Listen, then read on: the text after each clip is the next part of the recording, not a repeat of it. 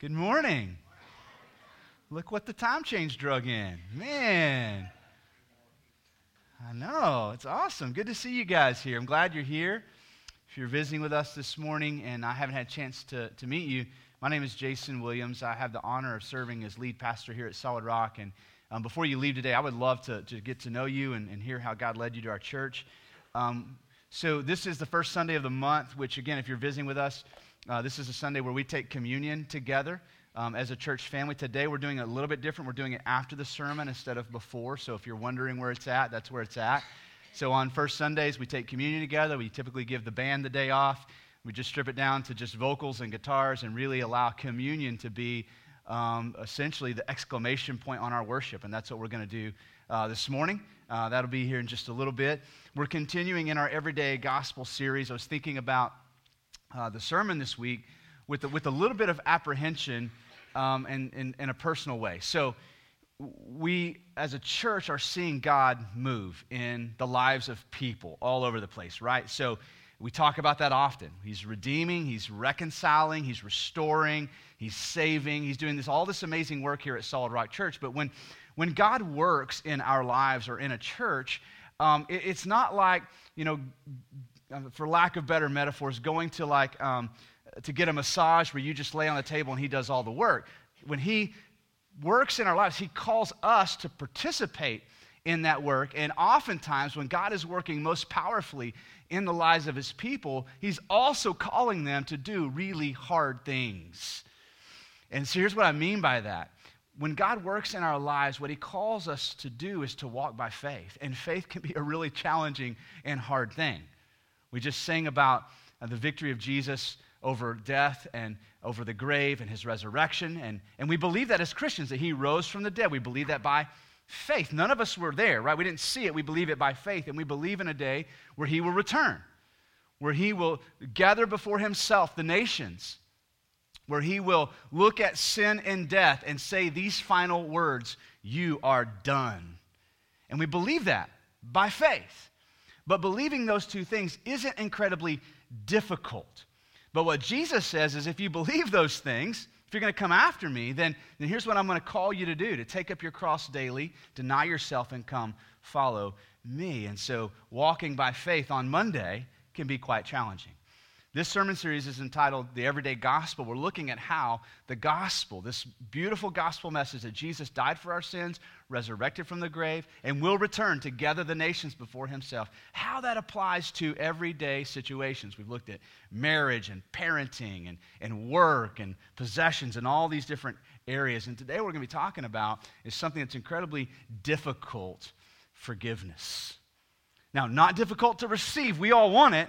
It's not difficult to ask for most of us, but when it comes to giving it out, that's where it becomes difficult. Well, last week in this sermon series, we started working through the Lord's Prayer, and we made it through the first few verses, and we stopped short of these words: "Forgive us our debts as we have forgiven our debtors." And the way Jesus is teaching us to pray seems to imply that those who have received forgiveness are expected to do what? To forgive, to give out, to bend out towards others what God has so generously poured out in our lives. We're going to Matthew 18 today. If you want to turn there in your Bibles, Matthew 18.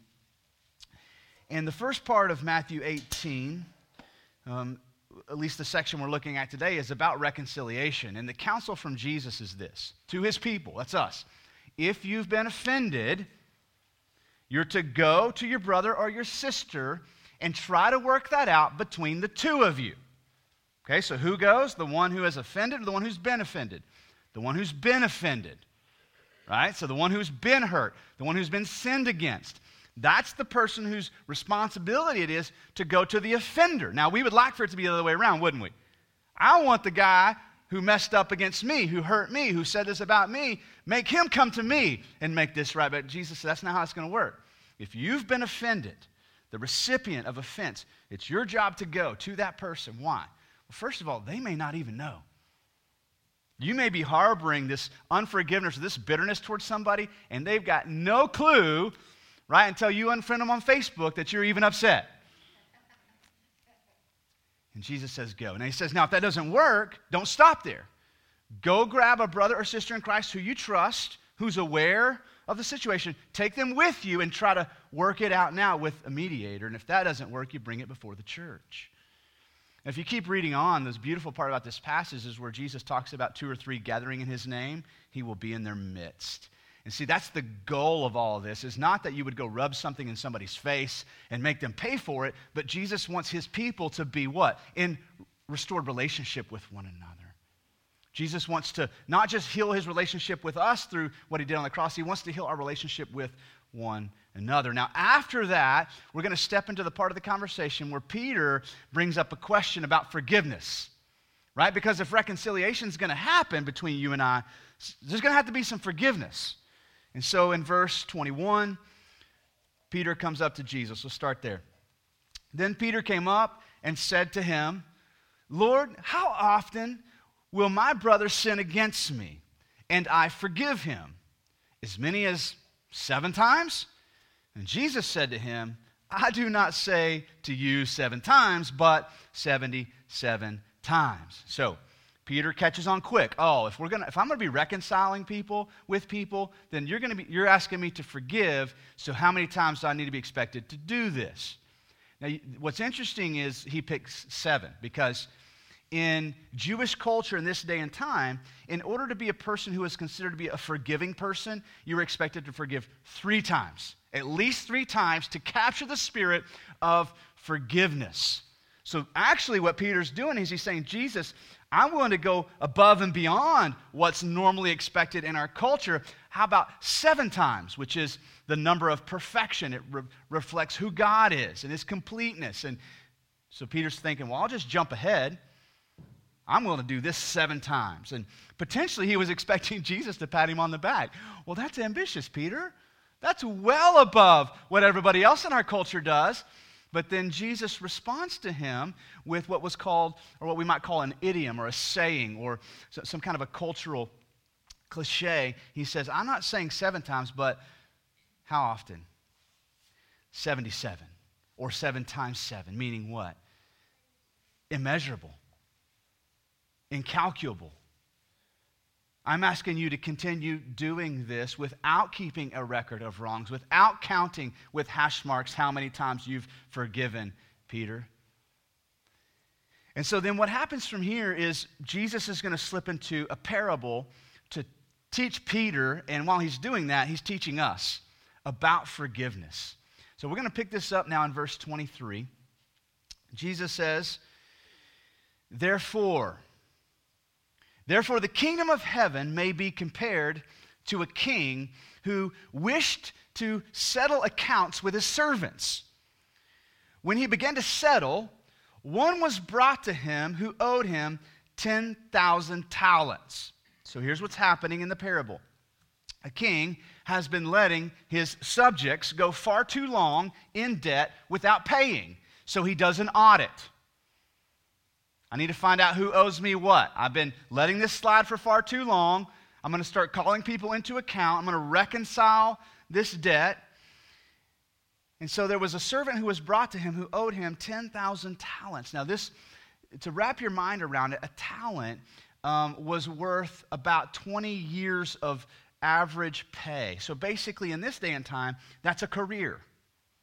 If you think of it that way, a career of work. Okay, so in today's time, if you're making $30,000 a year at, kind of a minimum wage or an average salary, that's 20 of those.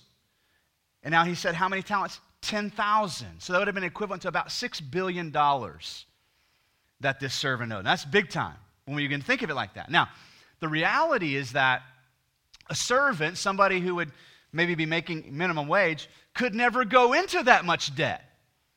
Right? I mean, who would loan somebody that much money? How could he accrue this much debt? Well, what Jesus is doing is what's called hyperbole. He's exaggerating something to be beyond what is normal or rational to make a really significant point. Right? Because he could have just said there was a guy who owed a talent. That's his career. That's his career earnings. He went into debt. He owed 20 years worth of salary. And we'd go, oh, okay, yeah, I could see somebody getting in bad shape financially and owing that much money. But Jesus, to blow up this picture, says, no, this guy owed 10,000 lifetimes of salary, $6 billion to the king. So, verse 25, as you can imagine, since he could not pay, no way he was going to pay that back, his master ordered him to be sold with his wife and children and all that he had, and payment to be made. So in this culture and day and time, if you got in a financial position where you owed somebody more money than you could pay back, they had legal authority to have you prosecuted. And if proven guilty, you could be sold with your family into slavery, and all that money would go to the person you owed debt to. This is normal operating procedure here. You can't pay? All right. Go get your wife and kids.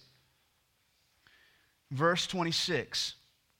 So the servant fell on his knees, imploring him, have patience with me, and I will pay you everything.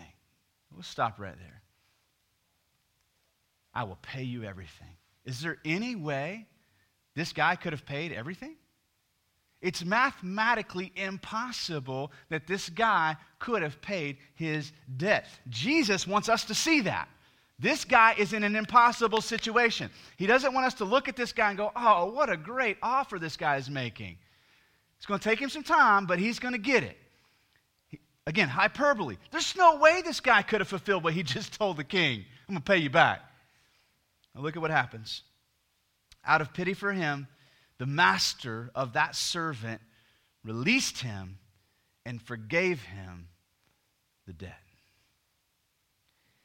Now, this started with an audit. How much do you owe? And what Jesus is teaching us about here is about how forgiveness works. And what Jesus wants us to see in this exaggerated number is he wants you and me to begin to fathom or imagine how much debt we owe God. Now, there are two factors in how much we owe God. One, our sinfulness. We have all sinned and fallen short of his glory. Now, there's not a mathematical equation for you to calculate how much sin you've committed.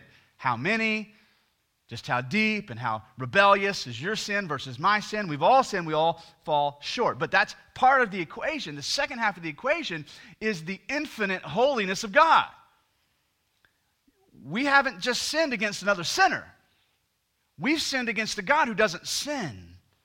An infinitely holy God. And you and I trying to imagine the chasm, the amount of debt between what we've done and God's holiness is, listen to this, it's incalculable. Just like trying to calculate 20 or 10,000 talents, 10,000 lifetimes of earnings. Jesus is saying, for your moral debt and my moral debt, in 10,000 lifetimes, you couldn't pay it back. That's what Jesus is saying here. Now, what's beautiful about God in this portrait here is that when we ask him to forgive our incalculable moral debt, he responds to us by saying what? Yes. He's made a promise to us in the scriptures that he will forgive those who ask. 1 John 1:9, if we confess our sins, he is faithful and just to forgive us our sins. Doesn't say he'll take it into consideration, right? Doesn't say he'll interview to make sure you're sincere. If we confess our sins, he's faithful and just to forgive us our sins and cleanse us from all unrighteousness. All debts are paid. Not a payment plan. All debts are paid. Now look at verse 10 in that same section of 1 John. But if we say we have not sinned, we make him a liar and his word is not in us. So what essentially John is saying is God is a great forgiver of debts. But if he were to do an audit, every person in the room fails. Right? To say, I don't really need God's forgiveness for my sin is to say God's a liar. We need it. Listen, we're the servant here. You're the servant. I'm the servant who owes 10,000 talents. And so what Jesus is doing before he answers Peter's question about how many times, he's saying, Peter, you're not going to ever get this until you begin to fathom how much God has forgiven you. Before we ever talk about forgiving one another, we have to understand how much God has forgiven us. God's forgiveness towards us is incalculable. Now, I want to stop for just a minute and talk about what forgiveness is. How would you define forgiveness? Just think about it. How would you define forgiveness? If one of your kiddos came up to you, or somebody's kiddo came up to you and said, what's forgiveness? You're asking me to forgive, but what is it? I want you to think about that.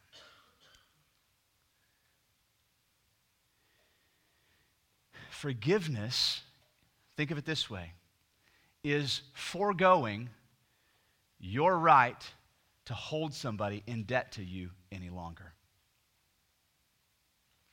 Forgiveness is foregoing your right. It's not saying that you didn't have a right to be offended or have a right to be hurt, but it's saying, I forego my right to hold this person in debt to me any longer. Isn't that clear in the parable, what the king did? No payment plan, no trial basis, you're forgiven. The king forewent his right. He couldn't come back a year from then and say, you know what, I changed my mind, bring me the money. He said, no, bring me the debt sheet. Watch this. Paid in full. Done. You no longer owe me what you owed me before. See, that's what forgiveness is. So now here comes the hard part that we were talking about earlier. Now God's going to call us to bend that out towards one another. Love God's forgiveness towards me, but it's hard for me to forgive you. So Jesus in the parable is going to help us out a little bit. Look at what he says next. But when the same servant went out, remember that's me and you, he found one of his fellow servants who owed him 100 denarii. And seizing him, he began to choke him, saying, pay what you owe. Already this guy's heart attitude isn't in the right place. Okay, so a denarius was about 1 day's wages. So he went out and found somebody who owed him about 100 days' worth of wages. That's very doable, isn't it? That's compared to 10,000 talents, this one now is not hyperbole. This guy could pay it off. Right? And so instead of saying, hey, can we work this out? What does he do? He goes up and starts choking him. Give me my money. Verse 29. So his fellow servant, almost word for word, we're going to get the same thing, fell down, pleaded with him, have patience with me, and I will do what? Pay you. Now Jesus is using word for word the same request for forgiveness so that you and I will see, right, the ridiculousness between the servant who received forgiveness and his lack of desire to extend that forgiveness to somebody else. The second servant asked for the same thing that the first servant asked for. The only difference is what? Their amount of debt. One owed 100 days' wages, one owed 10,000 lifetimes worth of wages. And the one who owed more debt is not willing to forgive the one who only owed 100 days' wages. Verse 30, he refused and went and put him in prison until he should pay the debt. He refused to forego the debt that this guy owed him. Now, let's get this clear. Jesus is not minimizing the pain and the hurt that we feel when somebody sins against us. That's not why he's using a low number here. When somebody sins against you, it's painful. And the more that person means to you, oftentimes the more painful it is, right? My friend betrays me, it's painful. I trusted him, I trusted her. My sibling betrays me, right? It can go even deeper because I care about that person more. One of my parents betrays me. My spouse betrays me. Now I'm cut deep. When somebody sins against you, it hurts, doesn't it? It's painful. Jesus isn't minimizing that pain. What he's doing, he's maximizing our ability to see how much debt we've been in and the pain that we've caused towards God. If 100 denarii hurts, imagine 10,000 talents. You follow me? If the betrayal of a friend hurts, imagine how betrayal feels from God's perspective. It hurts. Jesus is not minimizing your hurt. He's helping us see this incredibly large debt we owe and how we have hurt the heart of our infinitely holy God and Father of the universe. He's putting things into perspective for us, isn't he? What Jesus is doing here is he's showing that the sin that somebody's committed against you is a drop in the bucket compared to the sin you've committed against God. It's a real drop. It really hurt, but it's a drop in the bucket compared to the waterfall of sin that came crashing down on our Savior on the cross. The weight and the betrayal, it was more than just Judas betraying him. I was betraying him. You were betraying him. We were sinning against him. And he felt the weight of that hurt and that pain and that agony and that betrayal on the cross.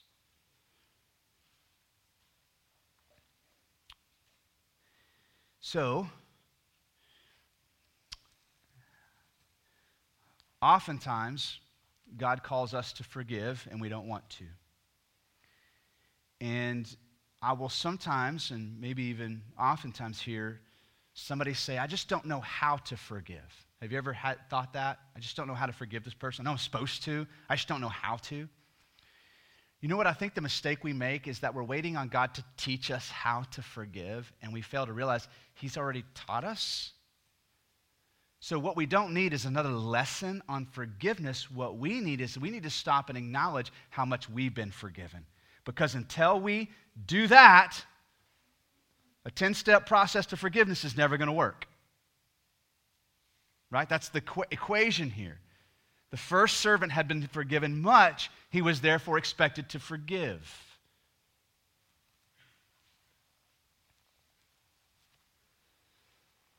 Our natural human responses, whenever we sense God calling us to forgive, I forgave them, but then they did it again. Or, I would forgive them, but I don't want to be hurt again. Here's what I want to ask you and I to think about. What if God operated that way? You know what? I would forgive you, but I don't think you're done messing up yet. You know what? I would forgive you, Jason, but last time hurt really bad, and I've already forgiven you twice. You know what? I'm just going to set some boundaries between you and I. I'm not going to let you hurt me again, so therefore I'm just not going to forgive you. Can you imagine if God operated that way towards us? But isn't that how we operate towards one another in forgiveness? Strings attached, contingent upon, prove yourself to me. Listen, forgiveness is risky. Ask Jesus. It is. It's hard. It's why God calls us to walk by faith. Do you know that whoever has sinned against you is actually more responsible to God than they are you? I'll give you one biblical example. I think probably the most obvious example is David and Bathsheba. You remember that story? David committed adultery, got a lady pregnant. Then to cover it all up, right, rather than owning his mistake and trying to make things right, what did he do? He had her husband killed to cover it up. Uriah. Imagine that story from Uriah's parents' perspective once they figured out what David had done. You took our daughter-in-law, got her pregnant, and then to cover it up, you killed our son? David sinned against Uriah's parents, didn't he? But if you go to Psalm 51, where David's crying out in repentance, you know what? He doesn't mention Uriah's parents at all. He says to God, against you and you alone have I sinned. Why? Because in that moment, David realized in his sin against Uriah, Bathsheba, their family, his sin against God was immeasurable in that moment. He wasn't fearful of what Uriah's parents were going to do to him. He was fearful of what an infinitely holy God was going to do to him. See, our sin against one another is a drop in the bucket. What Jesus calls us to do in forgiving is hard, but compared to what he's done for us, again, it's a drop in the bucket. This is why God comes down so hard on this guy in the parable. Look at what he does. Verse 31, when his fellow servants saw what had taken place, they were greatly distressed. And they went and reported to their master all that had taken place. Then his master summoned him and said to him, you wicked servant, I forgave you all that debt because you pleaded with me. And should not you have had mercy on your fellow servant as I had had mercy on you? And in anger, his master delivered him to the jailers until he should pay all his debt. That was a death sentence, wasn't it? So also my heavenly Father will do to every one of you if you do not forgive your brother from your heart. Now let's back up. Remember, Jesus is teaching Peter about forgiveness. Peter's question, well, Jesus, how about I go above and beyond and I just do this 7 times? Rather than a pat on the back, Jesus teaches him this parable.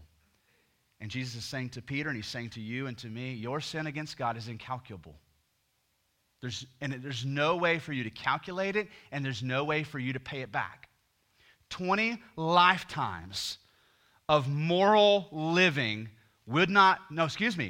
10,000 lifetimes of moral living will not pay back the debt you owe God. And so in our struggle in our struggle to forgive one another, really the problem starts where? Right here. I've got to see how much I owe God. Maybe the problem isn't what this person has or hasn't done for me. Maybe the problem is I haven't stopped to acknowledge what I've done against God. Maybe I haven't stopped to do what King David has done and say, God, against you and you alone have I sinned. We're talking about repentance. We're talking about naming our sin.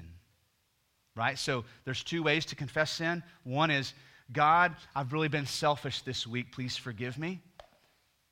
That's one way. That's the generic version. Let me give you the real repentance version. God, I've been selfish this week. I've been selfish in my time. I've been selfish in my words. I spoke out in anger against my children. I yelled at my son. I was manipulative and vindictive towards my wife. Naming it. Because see, when we name it, right, we begin to feel the weight of it. Now it's not this generic God talk confession. It's no, God, I'm acknowledging the weight of my sin and the debt I have accrued against your holiness, and it's real, and I need you to forgive me of that. And God's mercy and grace will pour out on you, nonstop, ever flowing, unconditional, no strings attached, debt forgiven. And God says, now as my servant, as my child, as my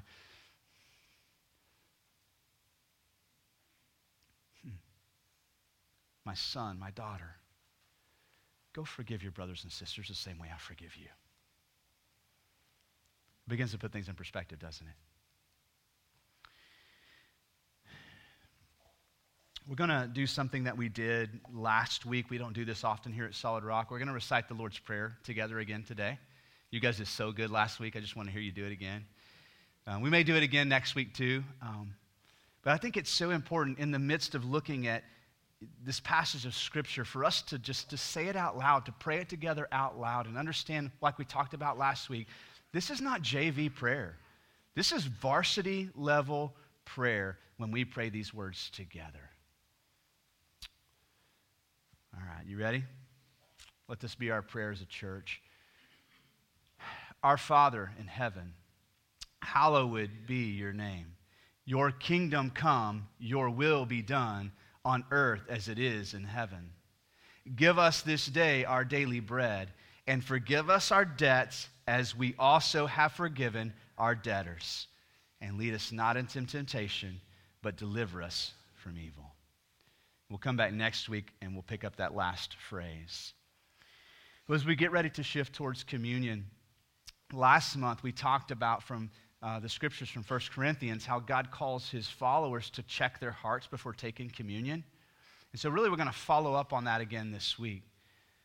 You know, Jesus makes a statement in the Gospel of Matthew, and when he talks about anger towards one another and reconciliation, he said, you know what?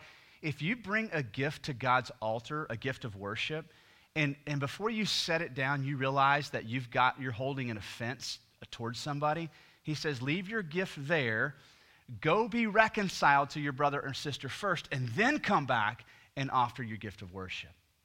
Now read that. What that tells me as a Christian, that in my peripheral, I should always be evaluating my relationships with others.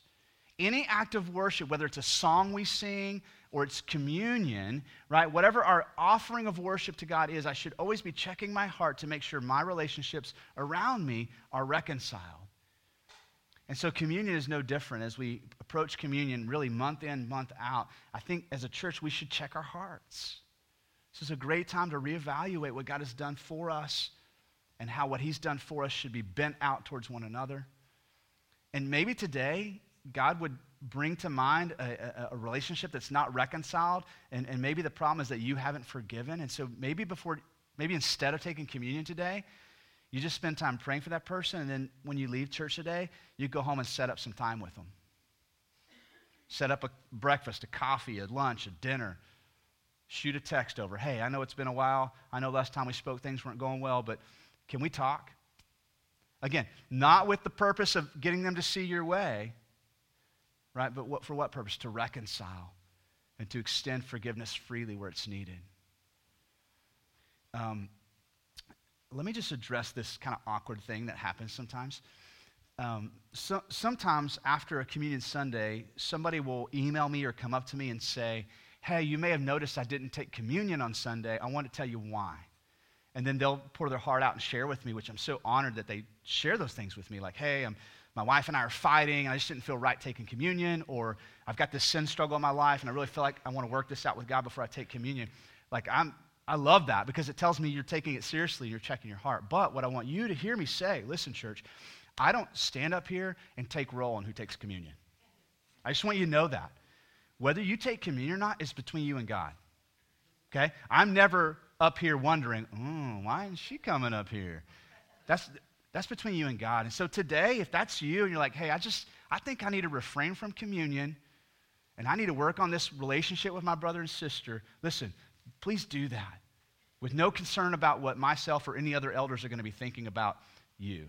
I believe that's part of our walk as Christians, and that's part of our worship, to do what? To say, you know what, before I bring this gift to the altar, I'm going to go get this right, and then I'm going to come back. So with that being said, I want to go ahead and just get our hearts ready for worship through communion, to kind of get us going there. Communion for us as a church, you don't have to be a member of the church to take communion with us, but we do believe that communion is for all who've trusted in Christ as their Savior, and that's you. We invite you to take communion with us this morning. And so we're going to take some time just to get our hearts right, to pray together, and then we'll take communion together in just a moment. So just to lead us in that time, I'm going to ask one of our elders, Billy Warren, if you would come up. Billy, lead us in a time of prayer and preparing our hearts for communion.